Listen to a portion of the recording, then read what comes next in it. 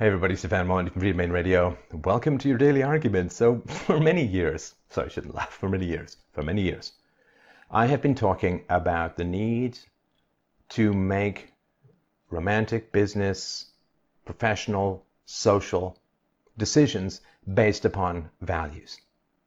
That if somebody wants you thrown in jail for following your own conscience, that person is not a friend of yours. They can pretend to be a friend of yours, but they're not really a friend of yours. And I have been talking about ostracism as the way to spread ideas.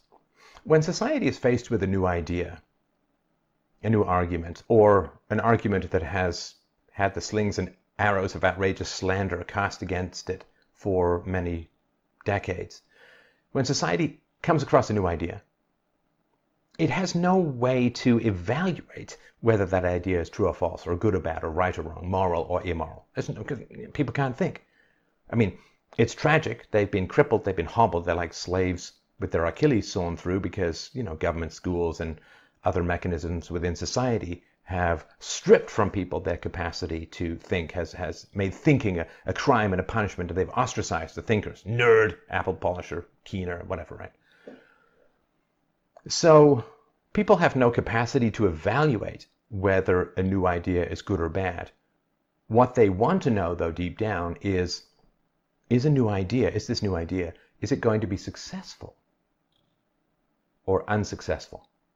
There's an old saying about revolution. It says, treason doth never prosper. What's the reason? Why, if it prospers, none dare call it treason, right? If you overthrow the king in an aristocratic society, if you succeed and you become the new king, well, it's not treason, because you now have the power to punish, which formerly was going to be used to punish you, and therefore nobody's going to call it treason. It's only treason if you fail, right?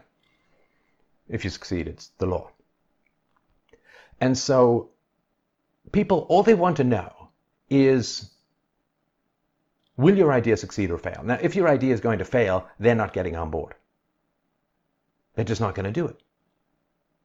Because if you take a run at controlling a social narrative, if you take a run at the powers that be, philosophically or morally, or with a new idea, and you fail, most times in human society, you would have been punished, you would have been ostracized, you would have been killed, and your followers, and, like Christians in the lion's den kind of stuff.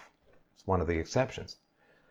Well, they were punished until they weren't, until they became the official religion of the Roman Empire. But people, they don't know if it's true or it's false or it's right, or they just want to know, is it going to work? Is it going to succeed? They want to be on the winning team, right? They don't want to be on the moral team. Throughout history, that barely got you anything. They want to be on the winning team. And so what they want to see from you, if you are proposing that society go in a new direction that threatens the existing power structures, what they want to know is this. It is one thing and one thing only. Are you committed? Are you all in? Are you going to go the distance? It's just like a pose. It's just like a cool thing that you're trying out. It's a little rebellious phase, like, I'm so punk, and then you just go end up getting a job as an accountant or something. Sorry, that's a disrespect to accountants, but that's all people want to know. They can't judge whether you're right or wrong, good or bad. And even if they could, they don't really care. What they care about is, are you going to succeed? Now, if you take a run at the powers that be and you succeed, fantastic. It's like the founding fathers all died poor after they overthrew the British monarchy from their country. Or look at how much money Lenin started with and how much he ended with, or Stalin for that matter. It's not moral equivalence. It's just if you succeed. If you succeed. So people want to know if you're going to win or you're going to lose. And the only way they have to judge whether you're going to win or going to lose is how committed are you. And if you look at the various ideologies in competition in the world today, the ideologies that are the most committed are gaining the most adherents. The ideologies that are the most all in, so to speak, are the ones that are gaining and spreading the most. Because people can't judge whether your new moral system or your new ideology or your new way of doing things, they can't judge if it's good or bad They only want to know if it's going to succeed or fail, and the only way they know how to judge whether it's going to succeed or fail is to judge your level of commitment. So Paul Joseph Watson recently wrote that a new Pew Research poll finds that liberals are far more intolerant than conservatives, once again slaying the sacred cow that leftists are less bigoted when it comes to people who hold different beliefs to them. Nearly half of liberal Democrats say a friend's support for Donald Trump would put a strain on their relationship. Only 13% of Republicans and Republican leaners say a friend's support for Hillary Clinton would do the same. Liberal intolerance, the poll finds, actually increases with more education. And I'll put a link to the article below. Now, of course, a lot of people, when they read this, they say, oh, that's terrible. Oh, I can't believe those terrible leftists are so intolerant of people who disagree with them, blah, blah, blah, right?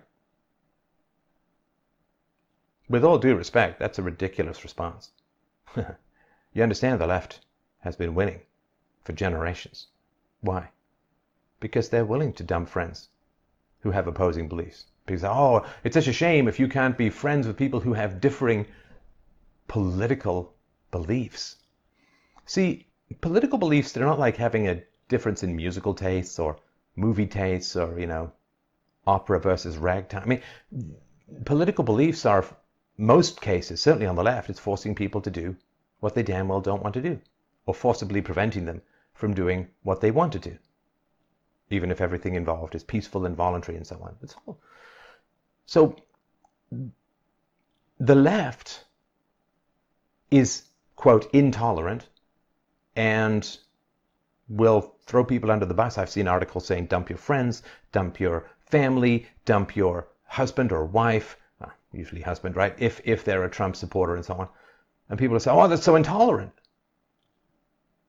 Is it? If people want a government policy that throws you in jail for following your own conscience, if people support a candidate who's against free speech or who wants increased violations of your property rights or who wants more programming and horrifying hypersexualization of your kids in government schools, and is that just a difference of opinion? Of course it's not. And so what's happening is the conservatives are saying, well, that's so intolerant, and they're preening around like we're so virtuous that we get along with people who are supporters of Hillary Clinton. That is not something to be proud of. That is something to be deeply ashamed of, as being not committed to your cause. And I have to be frank with you. If the left's intolerance is so terrible, then why has the left been winning for generations? The leftist academics generally won't tolerate a non-leftist in their midst. Leftist reporters won't tolerate a non-leftist in their midst. Of course they're intolerant. What does that mean? Intolerant is just the coward's word for committed. They're committed. They will not hire outside of their ideological bubble. They will not support outside of their ideological bubble. They go to the wall. They throw whatever slings and arrows of outrageous insults they can at people outside their ideological bubble. They are committed. Do you think that Christianity became a dominant force in the Roman Empire because Christians didn't stand up for their beliefs? Christians stood up to their beliefs to the point of crucifixion and death, and mauled by lions, persecuted, thrown in jail. They were committed. And if you want to win a social conflict, you don't have to use violence. All you have to do is be committed. And I keep saying to people, and I know that there's risks and dangers involved, and I don't want to minimize or pretend that those aren't real or they aren't there. I keep telling people, I've been telling people for 10 years, it's about your level of commitment. I don't have people in my life who support big government because I don't support people who want me thrown in jail for following my conscience in a voluntary and free manner. There's a gun in the room, held by the statists. You can pretend it's not there. They never will. And you pretending it's not there is not tolerance to lack of commitment. And those who lack commitment, my friends, lose.